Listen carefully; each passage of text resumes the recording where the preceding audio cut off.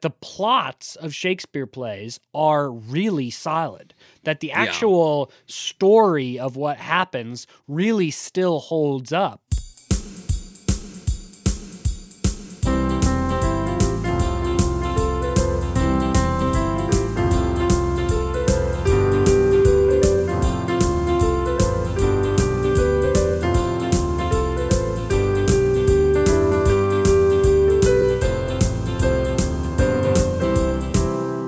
Welcome back, everybody. Welcome back to No Script, an unscripted conversation about theater's best scripts. I'm Jacob Mann Christensen. And I am Jackson Nikolai. Here we are. We're back. We promised we'd be back. And here, lo and behold, we returned. We're excited to be back. We're back after our between season break. We do that twice a year, and we wrapped up season 9 in December of 2022, and now it is 2023, and we are here for an exciting moment in No Script, the first episode of season 10. Yeah, we made 10 seasons of talking about theater's best scripts. It's been super great. Super excited to be kicking off this. You know, what it feels like 10 is a significant number, right? You just hit the double digits or something like that. Decades are measured in 10 years, etc. We haven't been doing it for a decade, but we have been doing it for 10 seasons. And we're just stoked that we get to have these conversations with each other and with all of you out there in podcast lands for all of these seasons. Yes, absolutely. 10 seasons, 5 years ago. This semester, we began No Script, and we've had weekly conversations about some of the great scripts in theater since then, and that has been an amazing privilege. This season, we'll have some things that are the same. We're doing a themed month. We're doing a special guest episode. We have some things that are different. Most notably, you've just enjoyed our new theme music. Ooh, yep. Excited to bring that out. We've been glad to use the music that we have been able to find and credit for the podcast for all of these seasons. And this season, it was just time to kind of write something of our own. So I threw something together. Hope you enjoyed it. It's gonna be our for sure our tunes for this season, and excited to kind of have that as an offering for all of you. Yeah, for sure. We've been using the royalty-free music thing for all 9 of our previous seasons, and there was a change in there. We went from one royalty-free song to another royalty-free song, but there came a point where we were like, that was probably the last commercial I need to hear on TV with our music in the background, because they also were using royalty-free music. Legitimately, that has happened. So, you know what? It was time for the music to be ours, to come from the podcast, to be for the podcast, to be unique to No Script. And so we're so excited by the music Jackson has written. His whole family is musical and talented, and now that is part of this story as well. Yeah, it's been a blast. Excited to get to share it with all of you, and excited to kind of launch into. We continuously have great new scripts that we're talking about. And this play, the play that we're kicking off the year with is no exception. The watermark on my copy of the script is June 2022. So this is that's the draft we're reading. Yeah. It's certainly fresh, and I'm excited to get to talk about it.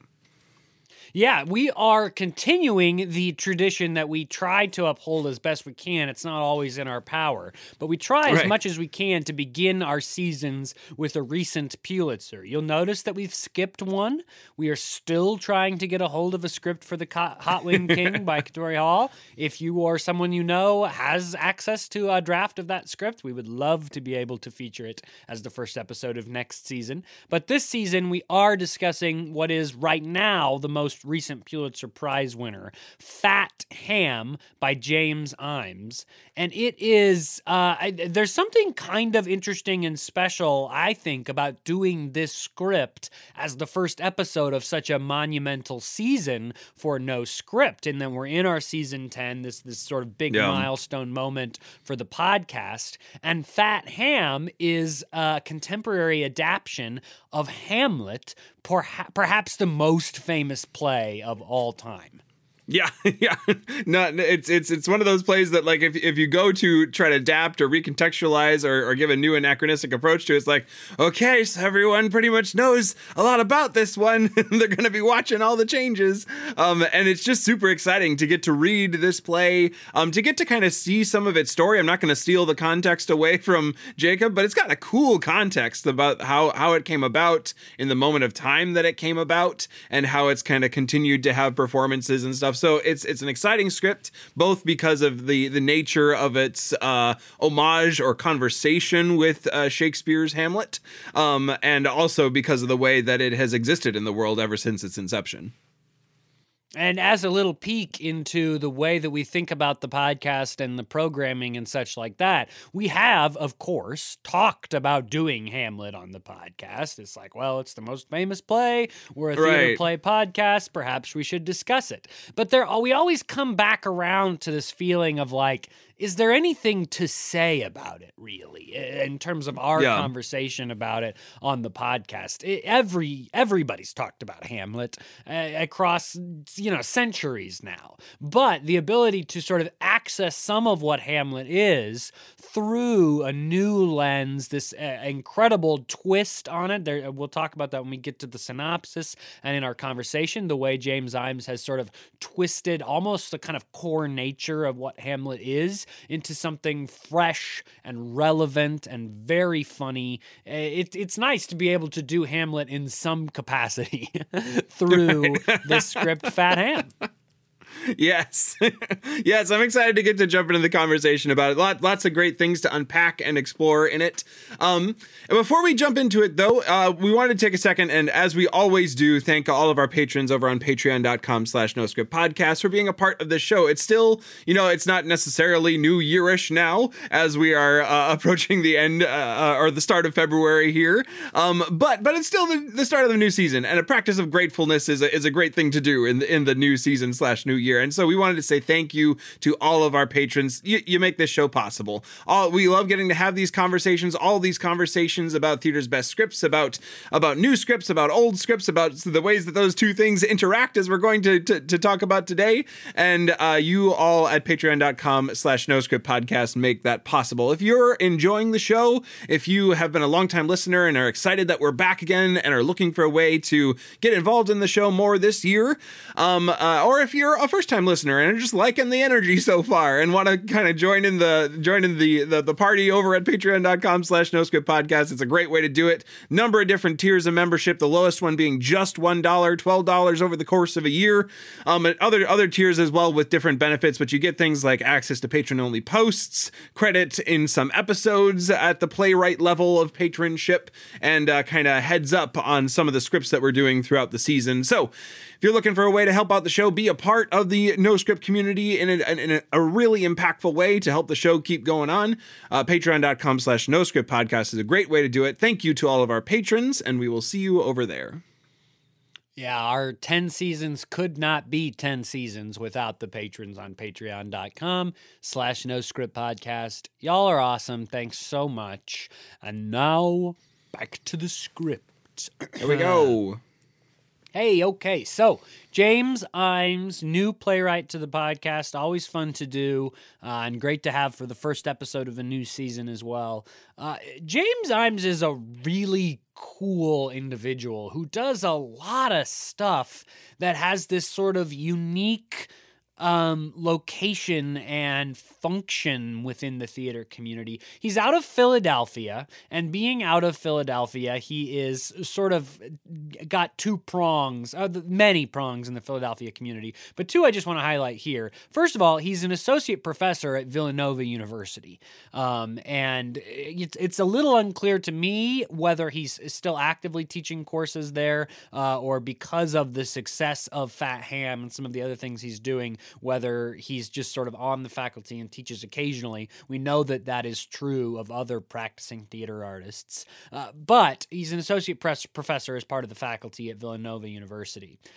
He received his BA in drama, his MFA in acting before becoming a playwright and all the other things that he does. He's an award-winning director as well. He's the co-founder of the Orbiter 3 Playwright Collective. But one of the things that I think is really special and cool about James Imes is that he is part of this new leadership experiment for a model of leading theater companies at the Wilma Theater. The Wilma Theater is one of the nation's most renowned, most highly noted regional professional theaters. They did a lot of stuff during the pandemic in filming live productions that were really high quality and tried not to sacrifice the sort of nature of what the stage itself is, didn't try to turn them into films. A lot of people were trying to do that. The Wilma Theater did it very successfully. I think we are later in the season slated to talk about another play that they did in a similar format, but Fat Ham premiered in that way. But what I really want to say about it is that James Imes is part of a trio of people who are all the co-artistic directors of the Wilma Theater in this new leadership model. So he and the other three co-artistic directors basically alternate years where they are the lead artistic director, and then the other, it sort of comes around in a cycle like that. So it's a very exciting new model for theater leadership. There's been this long time sort of pairing of being like a tenured theater professor with being like a tenured artistic director. There's sort of this, like, when you're an artistic director, you're in that role until you retire. But at the same time, we're rethinking the way that theater leadership works, or arts leadership in general works. And so to try this new model at one of, not just like some back alley theater, but the Wilma Theater, again, one of the nation's most renowned regional professional houses, is, I think it's impressive. I think it's fascinating. I think it's an incredibly exciting new way of looking at leadership in the arts. So I just wanted to give a shout out for that, which has nothing really to do with his playwriting. His most notable play before Fat Ham, which is the one that really blows up, of course, is a play called The Most Spectacularly Lamentable Trial of Ms. Martha Washington, which premiered in 2013 at a playwriting development sort of conference called Playpen in Philadelphia. That one had some really nice regional life. It played at Steppenwolf. But then, of course, Fat Ham has reached this whole other level, which we'll talk about in a second. Imes has won many, many awards, including for acting and directing, which I'm not going to highlight right now.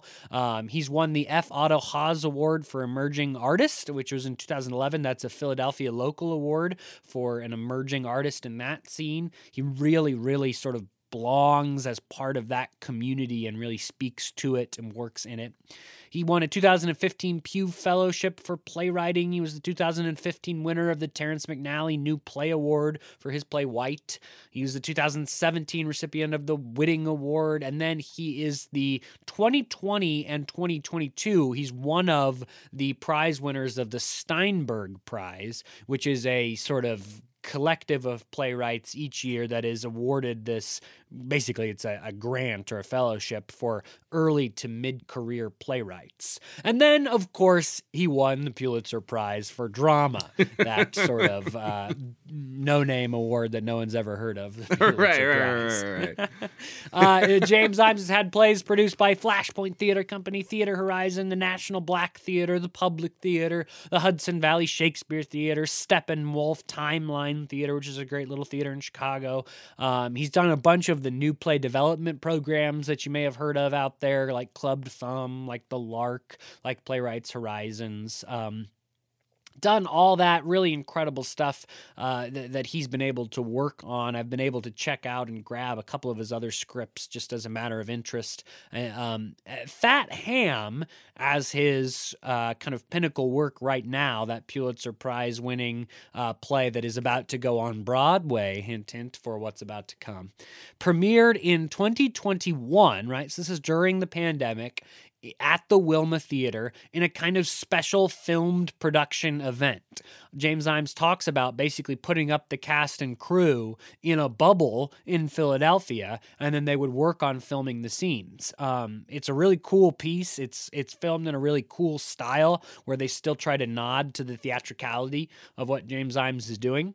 And on the strength of that production, he goes on to be nominated for the Pulitzer Prize. And then as a result of that, May of 2022, so just last year in the spring, the play premiered off-Broadway at the Public Theater in New York. And now that production is transferring to Broadway as we speak. It's going to open at the American Airlines Theater here in just a few short months. So if you are a Broadway person, you have the chance to check that production out. My understanding is that it's going to be a fairly limited run just through the end of the summer. So if you are somebody who wants to go see Broadway shows, you have a chance to see Fat Ham on Broadway here in the spring and summer of 2023 if you're listening to this episode as it comes out. And that is kind of the most recent updates, because this play is quite new. It's a Pulitzer Prize winner that's getting its Broadway time in the spotlight. But also, as we've been tracking these plays that, had life either taken from them by the pandemic because they were coming into their own and then the pandemic happened, or that somehow came out of the pandemic. This is a play whose first production, the production on the strength of which it goes on to win all these awards, that came out as a filmed production during the pandemic, kind of a next step in the development and life cycle we've been tracking of how the pandemic changed playwriting and getting your plays premiered. Yeah, the continued kind of scrappiness of theater folks in the middle of a pandemic to continue doing the work, and now it's getting its moment to kind of return to the stage. It's just an exciting project to get to kind of watch and get to talk about. As we jump into the conversation here, I'm going to quick synopsize the script as best I can, so that we're starting on a similar playing field as we engage in the conversation. If you haven't had the chance to read or see the play yet. We were chatting beforehand on this, and this is a fun one to try to synopsize. So I think what I'm going to do is broad strokes and probably some spoilery strokes, because I think there's an interesting world. We've already kind of spoiled the fact that this is very much in conversation with Hamlet, which is in the title, kind of like it's there for you to find pretty easily. But there is a world where you could walk into the theater and get maybe, I don't know, possibly a third of the way through the play. If you weren't paying attention to Hamlet when you read it in high school, possibly a third through the play, you might go, oh, it's probably something to do with Hamlet. But the whole kind of cast list right away at the top of the play kind of gives away the game. You have just a bunch of characters who I'm just paging through to get all of them on the same area here. You have Juicy, who is standing in for the Hamlet-esque character. I'll just read the character description for Juicy. Juicy is thick with 2 C's. 20 to 21, black, he's beautiful, he is lonely, he is smart, a kind of Hamlet. You have his mother, Tedra, who is kind of a Gertrude. You have Rev, who is Tedra's current husband, very much like Claudius. You have Opal, who is one of Juicy's only friends. She's 19 to 20 and a kind of Ophelia. You have Larry, a boy that is attracted to Juicy. And he is a 21 to 23, a black, a Marine trying to heal from PTSD. He has a secret, he's awkward, he's kind of a Laertes. You have Rabbi, who is Larry and Opal's mother, which is interesting because she stands as a kind of Polonius.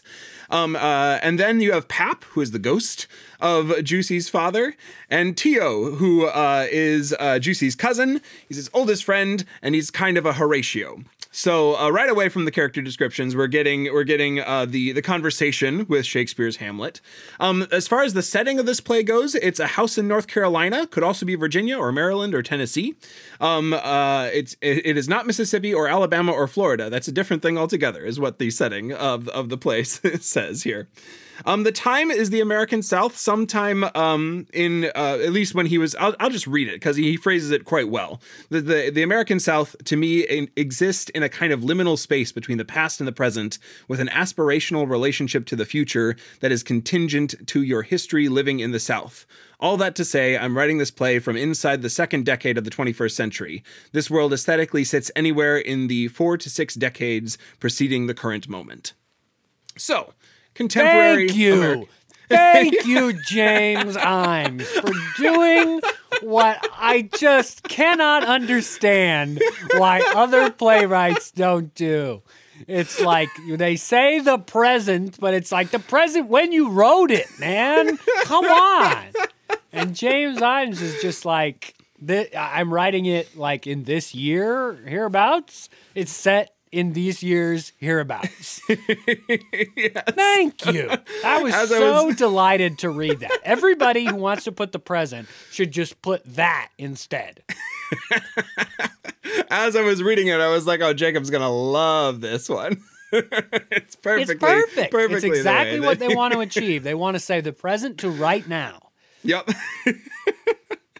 So yeah, sometime in the present to right now. So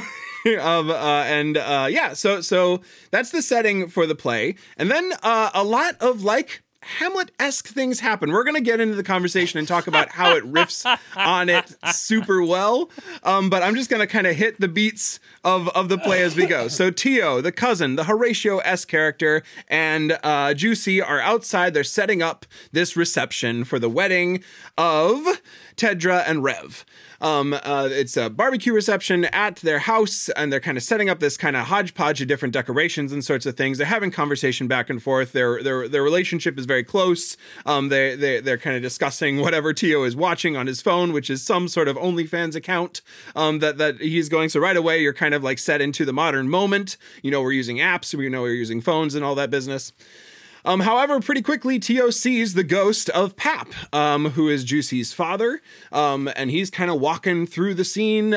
Tio notices him, and when Juicy, who has stepped inside for just a second, comes back in, Tio's like, I saw your dad. What's going on? And you have some banter between the two of them. Eventually, Tio steps away. Juicy then sees Pap, who emerges. He says that they have a pretty contentious relationship around, especially Pap's judgment of Juicy, who is definitely gender non-conforming. Later on in the play, he'll kind of reveal that he's not really interested in either men or women, and he's kind of like floating between, and he gets a lot of flack from his family throughout this play. And Pap starts that off, kind of critiquing his weight, kind of critiquing how he presents himself and all that business, but then eventually demanding that he avenge him, avenge his death. He died because he went to prison for killing a man because his breath smelled bad. And so he killed him, went to prison, and then he was then following killed in prison. Ghost of Pap claims that is a result of Rev, who has orchestrated this crime, and that now his son Juicy has to avenge him. And there's no ifs, ands, or buts. You must go out and kill Rev as a result of this. So, Juicy understandably has some resistance to that and kind of wonders whether or not he can do this sort of thing and contemplates that. But eventually the wedding reception and barbecue continues to be set up. Rev enters the scene. He's this kind of gregarious pit cook. And he comes in and he has a lot of critique of Juicy as well. Even as Tedra is in the scene and they're kind of moving around, there's quite a bit of critique of Juicy and how he shows up in the world. Their contention is pretty clearly shown. Eventually, Juicy steps away. Tedra and Rev have a quick conversation about the fact that they've used pretty much all of his college fund. Juicy is going to the University of Phoenix to become an HR person, basically. He wants to just get a job working with people and kind of finish his college degree from the University of Phoenix and move into that role.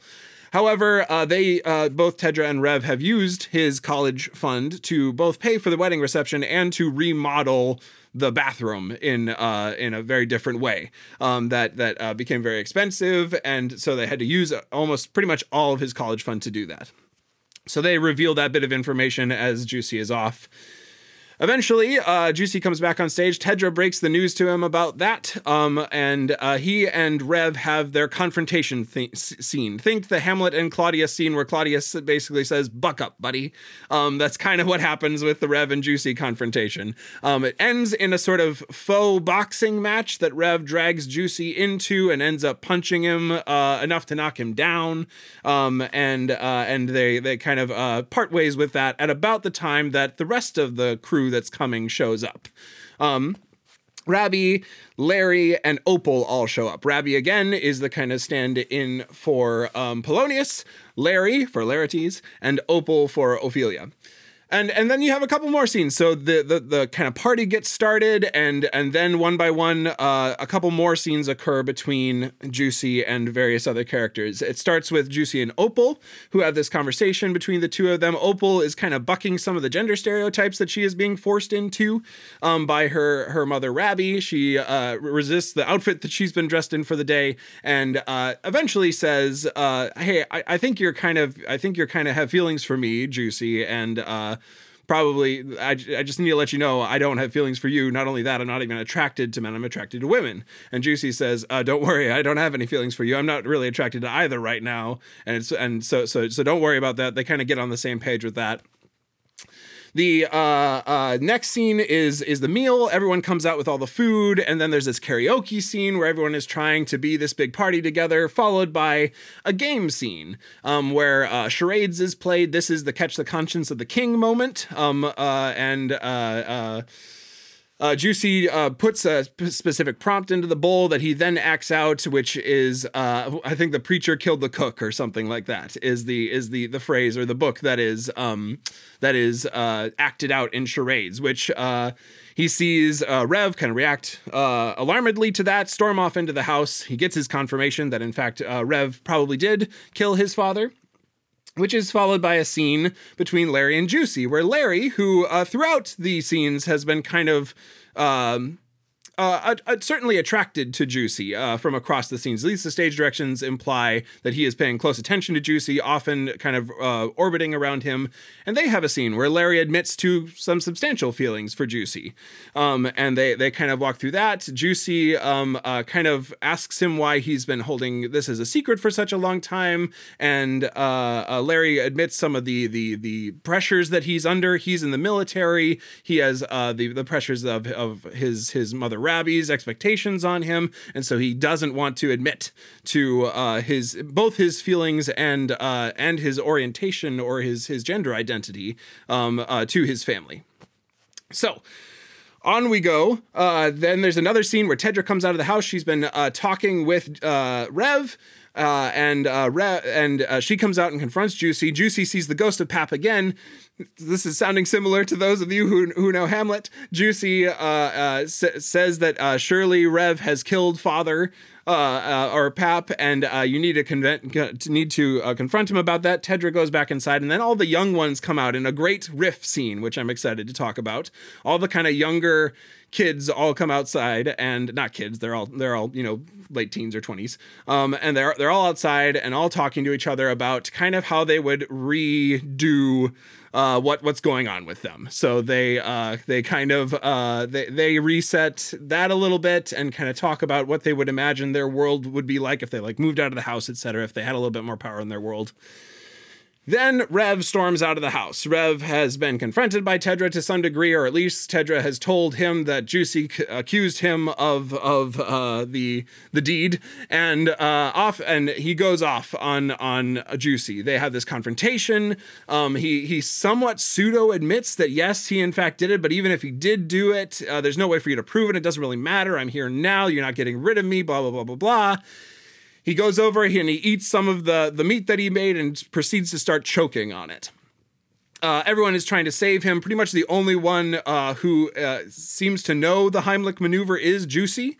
And he tries to go over and save him, but Rev resists being saved by him because of the because of he's homophobic is basically what it is. He gestures away. He doesn't want him to help because he says, or he gestures through the stage directions and through his gestures, I don't want his help because he's gay.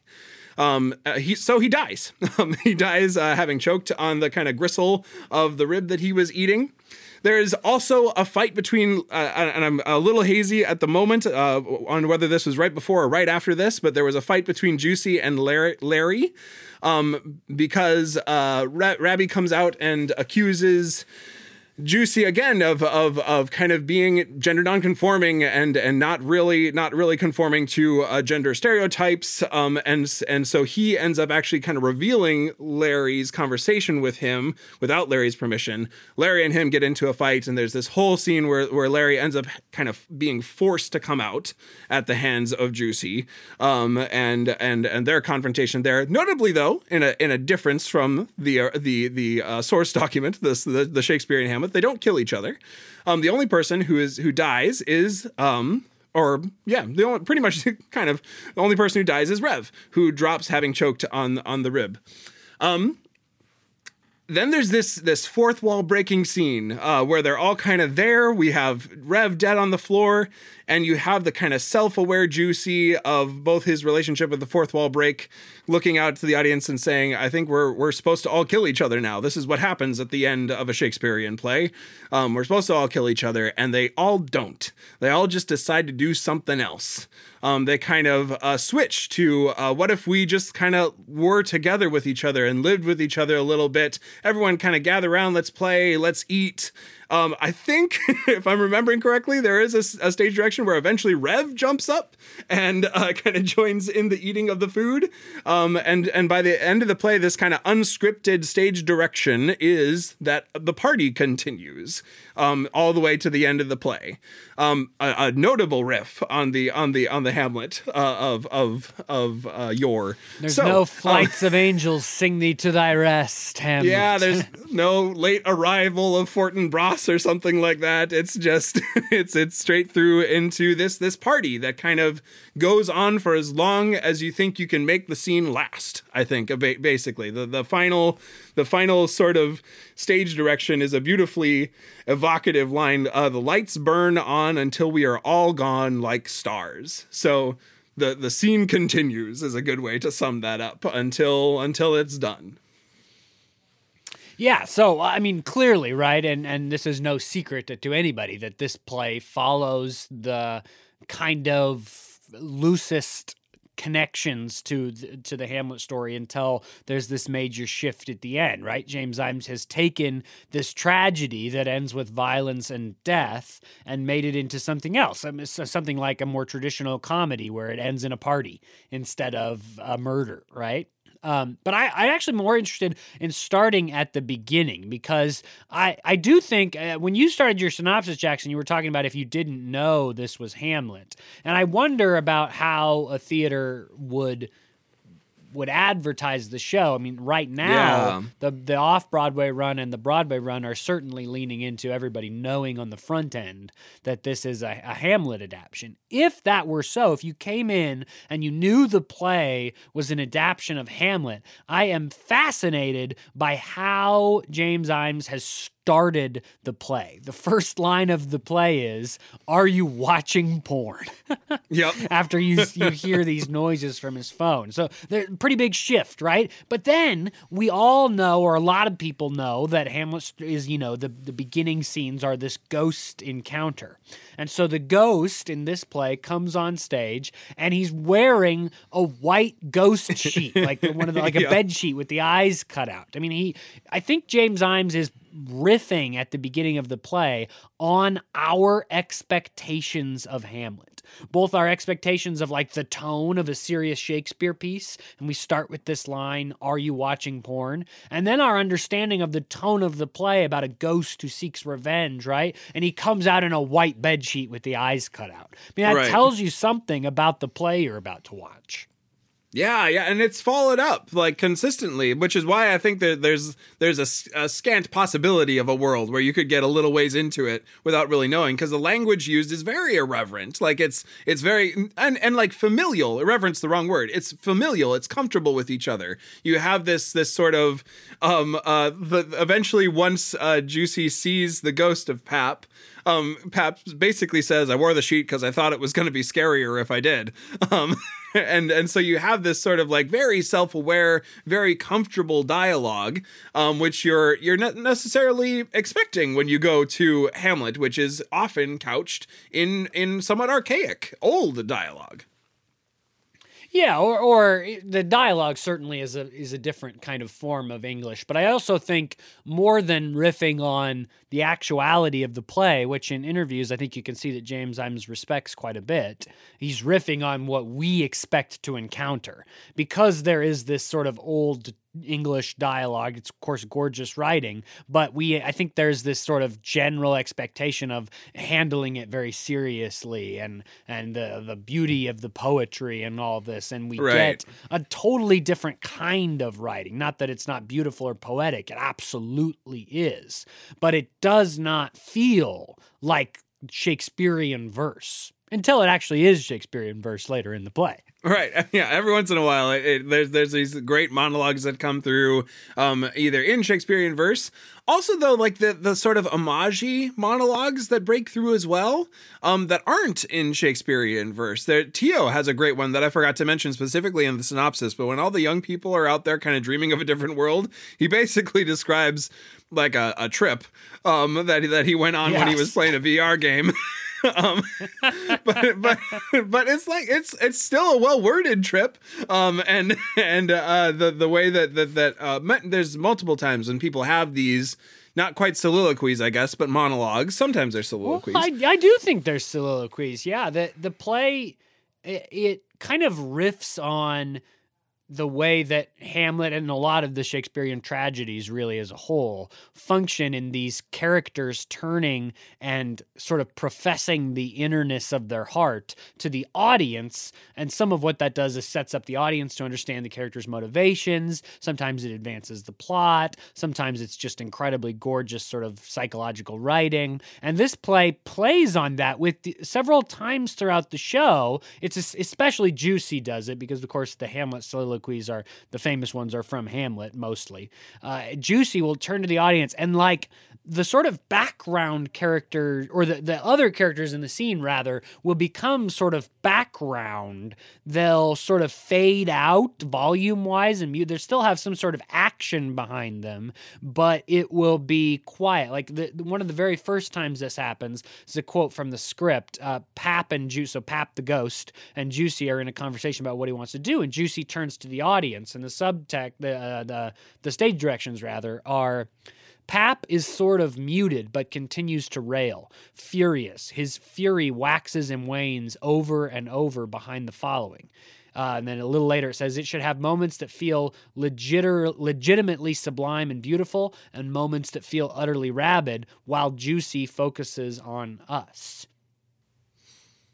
Yeah. So you have this kind of like passive or not passive scene, this scene happening behind, almost like underscoring what's going on in front. So sometimes it's that, and other times though the characters notice Juicy talking to the audience and I think almost across the board they do. I'm trying to think. I can't quite come up with every example in the play that this happens. Yeah, but it's almost every time at least that the characters notice. Yeah, and sometimes, like, I'm thinking of a scene, I forget exactly where it is, but it's between Juicy and Tedra, where Tedra comes out and notices that he's talking to the audience and kind of, like, demands that he present her well, and not as this sort of person who just decided to go off and get married again really quickly, but that there were a lot of things going on and that she was trying to kind of handle a lot of things in that moment. So you have Hamlet is a famously the play is famous for the fact that Hamlet has this relationship with the audience. And so it's kind of cool to see other characters get that moment of relationship with the audience in this kind of reimagining of it. Yeah, Tadra has this great where she's trying to tell Juicy how she wants to be presented. Basically, she's like, everybody, they all think I'm trash or something. It happens in the Bible all the time. All the time. Yeah. It's an interesting feature of the script, too, that Juicy is aware of Hamlet the play. He quotes the play, and when characters ask him about what he's quoting, he says he's quoting Shakespeare. It's not like just it's not just a straight up adaptation, I guess I'll say. Beyond the way in which the plot shifts at the end, the play knows it's an adaptation and thus is a contemporization of Shakespeare, and the character of Juicy plays in it. He seems to be kind of the only one that understands that he is a Hamlet, that he's doing Hamlet things, but it's part of, I don't know, is it about the sort of in-joke with the audience, or why would you write this Hamlet with a knowledge of the other Hamlet? Yeah, I mean, certainly some of it is kind of the kind of cultural awareness that the audience would have, the inferrals that you can make as a result of being steeped in Hamlet for centuries.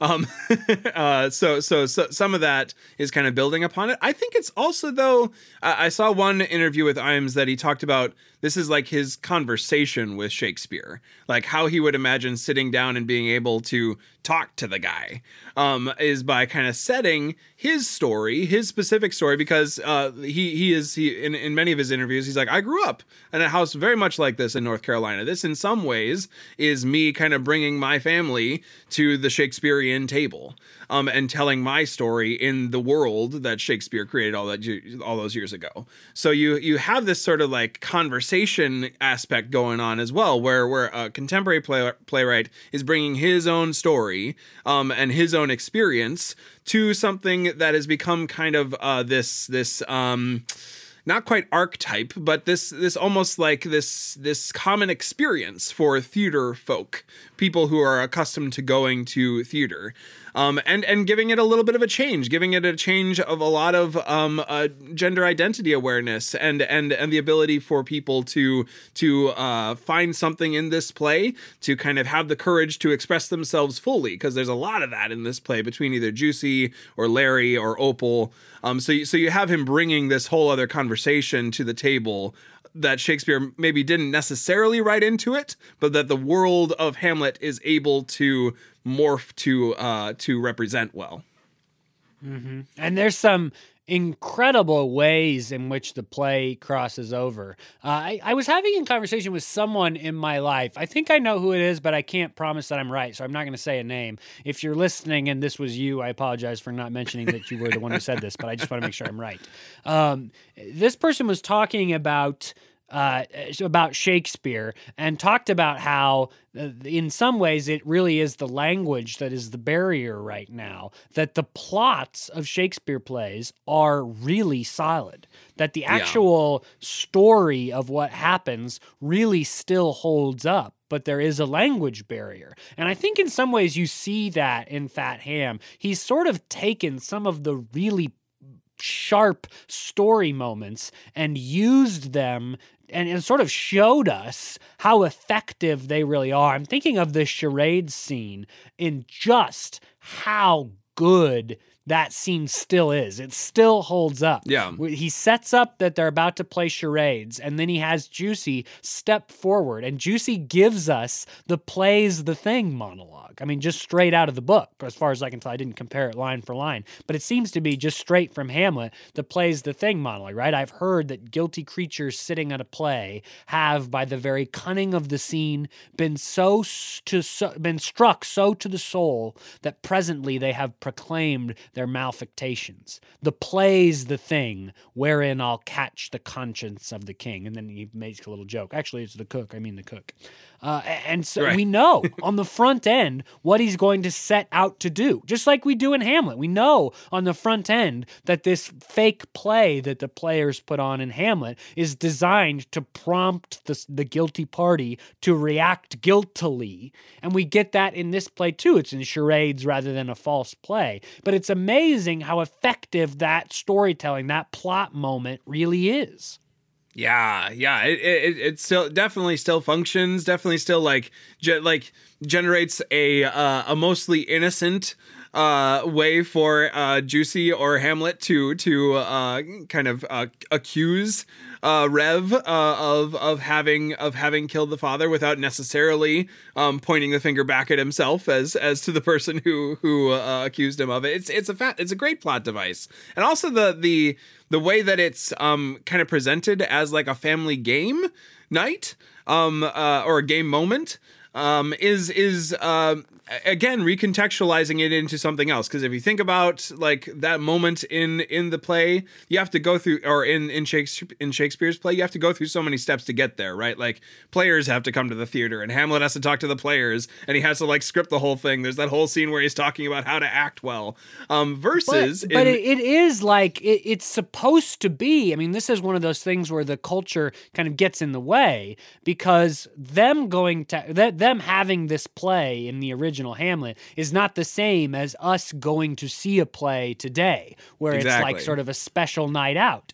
They're the royal family. They have players come through to do an evening entertainment for them all the time. It's much more like us watching a TV show at night. I mean, it's just playing a game. The evening's entertainment or playing a game, right? So changing it to the game, it does fit our understanding of what the moment is supposed to be. It's not a big special event. It's an evening's entertainment for this family.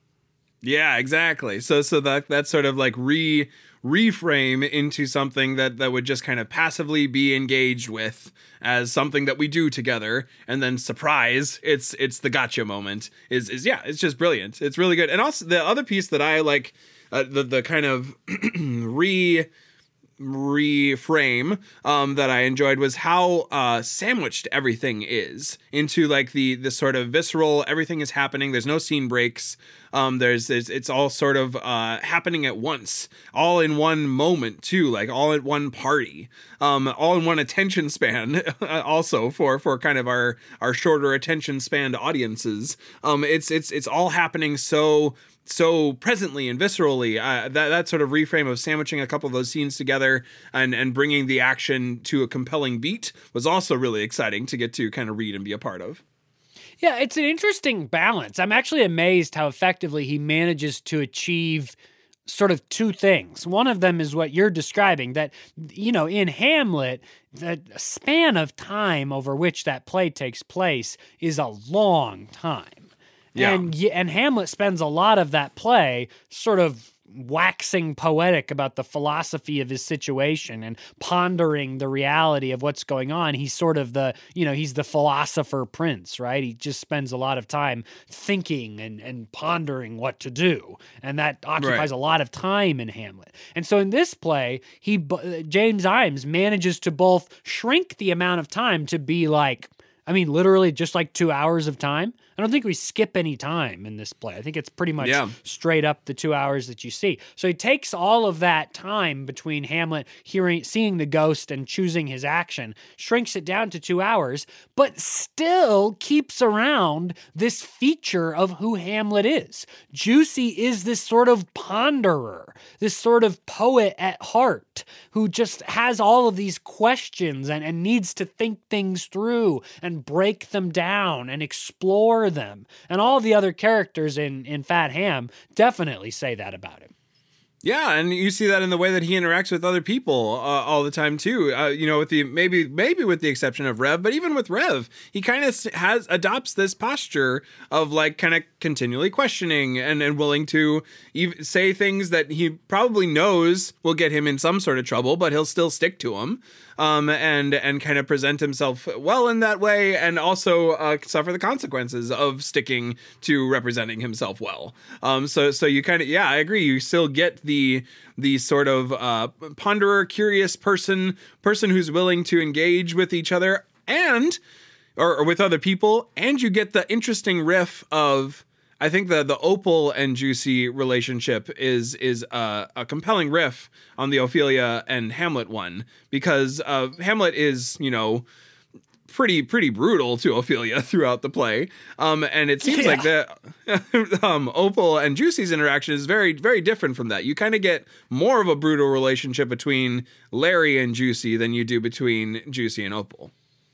Right, which I think makes sense. The brutality of what Hamlet does to Ophelia in Hamlet is echoed in the brutality of what Juicy does to Larry, who's the lady standing. And Juicy is gay. So, of course, there's this sort of switch in the characters of the play where he's not attracted to Ophelia or the woman character, or one of the women character in the show. He's attracted to the male character. And so you switch some of the action of those characters around, and you end up with Juicy treating Larry in much the same brutal way that Hamlet treats Ophelia. In this case, he outs him to his mother, which is really a painful scene and causes quite a bit of harm for Larry in the moment. And so you still get that kind of questioning that Hamlet's not this sort of perfect hero in the play. Of course, it's Shakespeare. He didn't write perfect heroes. And so you get a hero who does something across the course of the play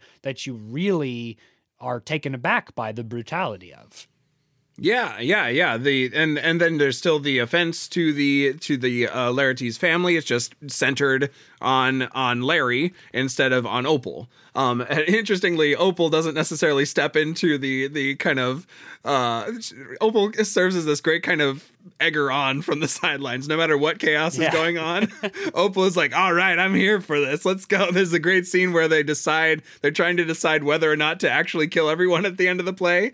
And Juicy's like, okay, everyone get something to kill each other with. And everyone grabs plastic fork, handbag, a piece of meat from like a rib from the plate. But Opal is like ready to go. So something about her posture is like, okay, I'm just backing you up. I will you said actually we need to kill everybody here. Yeah. There's a great early in the play when Juicy and Opal like meet for the first time, and Juicy's like, I think I'm gonna kill someone. Or I think I might kill someone. I'm not sure what to do. Opal's response, without any context, without any hesitation, is just like, do it. You should do it. You should kill do him. I don't know who you're talking about, but kill him. Yep. But to see the flip side of that, let's maybe in our final moments here talk about one of the kind of core shifts from the Hamlet play that Fat Ham has, beyond all the sort of cultural relevancy of changing it to a black family in the South and all that. One of the major changes is the way the play ends. This is not the painful tragedy that Hamlet is. There's no duel with a poisoned sword at the end. There's no Ophelia wandering off to madness. There is this great party, and Larry comes back, dressed in the fullest expression of their sort of inner person, and they have this joyous celebration. Yeah, and yeah, the meal is shared between them all, and yeah, there's the joyous celebration kind of going on and on and on, and the sort of the joy of that and the acceptance of that, the hospitality of that.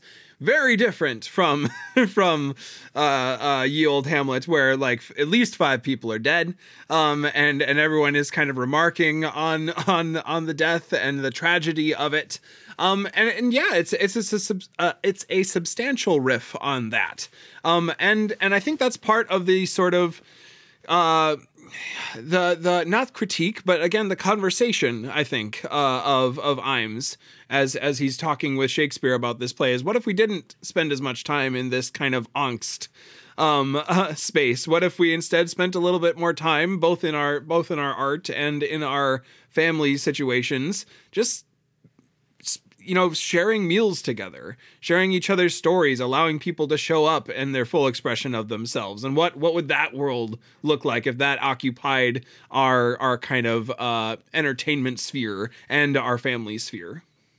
And also, I think more specifically, what if violence was not the justifiable response to violence? Like, what if the core goodness of this world was not achieved by somebody doing violence to someone else because that person did violence to someone else, because that person did violence to someone else, because that, like, what if this cycle, James Imes in an interview says, at its core, this play is about how this Hamlet character, whose name is Juicy, is meeting and undermining his family's cycles of trauma and violence. Yeah. And that is certainly derailed at kind of most stages of it. Like even the way Rev ends up dying is not at the hands of Juicy. Juicy has been wrestling with that ever since Pap showed up in the first scene, telling him to go and kill Rev. He's wrestling with it. It's you're wondering whether he'll do it or not, but he doesn't. It's Rev who ends up eating his own. In fact, he tries to save him. Yeah, he goes to try to save him. He's subverting that narrative consistently through the play. And there's a great earlier in the play, in the conversation between Larry and Juicy, where Larry comes out and they have this almost romantic, intimate moment. Larry says something to Juicy's talking about how he might have to kill somebody, and Larry says something to the effect of, I actually think you're the type of person that might save someone. That's really the kind of human you are. I kind of wish I was more like you. And you see that little foreshadowing echoed at the end of the play. Rather than, cutting Claudius with a sword and then forcing him to drink this poison, Juicy legitimately tries to save Rev as he's choking to death. And it's Rev's, he chokes to death on his own barbecue and his own homophobia, and that's the sort of justifiable world. There's still this moment of death. It's not a moment of intentional violence. And then the whole thing shifts from that point forward. Very early in the play, Tio, who's the Horatio stand-in, he and Juicy are talking, and this is what Tio says. These cycles of violence are deep, ingrained, engineered, hard to come out of. Like your pop went to jail, his pop went to jail, his pop went to jail, his pop went to jail. And what's before that, Slavery. It's inherited trauma. You're carrying around your whole family's trauma, man. And that's okay. You okay, but you don't gotta let it define you. Yeah, that certainly pays off. It slipped in early. It slipped in earlier. And has that kind of like you're still trying to figure out the play sort of moment of that script, but it definitely that is then paid off throughout the entirety of it, all the way to the end. Beautiful end of the play. Beautiful play. So many great things that we could zero in on, talk about different sorts of character tropes that are brought in, great ways that it all interacts with the kind of the world building, if you will, of Shakespeare's Hamlet. Alas, we are down to the end of our time for this podcast, but the good news is we don't have to stop talking about this play. We'd love to keep chatting about it with all of you out there in podcast land. You can find us on all the sites. Some of the sites. We're on Facebook, Instagram, or Twitter at the username at NoScriptPodcast. We also have a Gmail, noscriptpodcast@gmail.com, because we're ancient.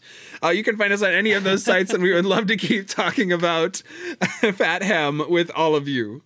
Absolutely. If you've liked this episode or any of now we're into season 10 of this show, all of those previous 9 seasons are online as well. If you've enjoyed No Script, if you're a part of this community, just tell your family and friends about it. They can find us on Podbean, Apple Podcasts, Google Play, Spotify, and YouTube, as well as other places that podcasts can be found. You can also like us on Facebook, and a link every Monday appears on that Facebook page to the new episode, so it's easy to click and play from there.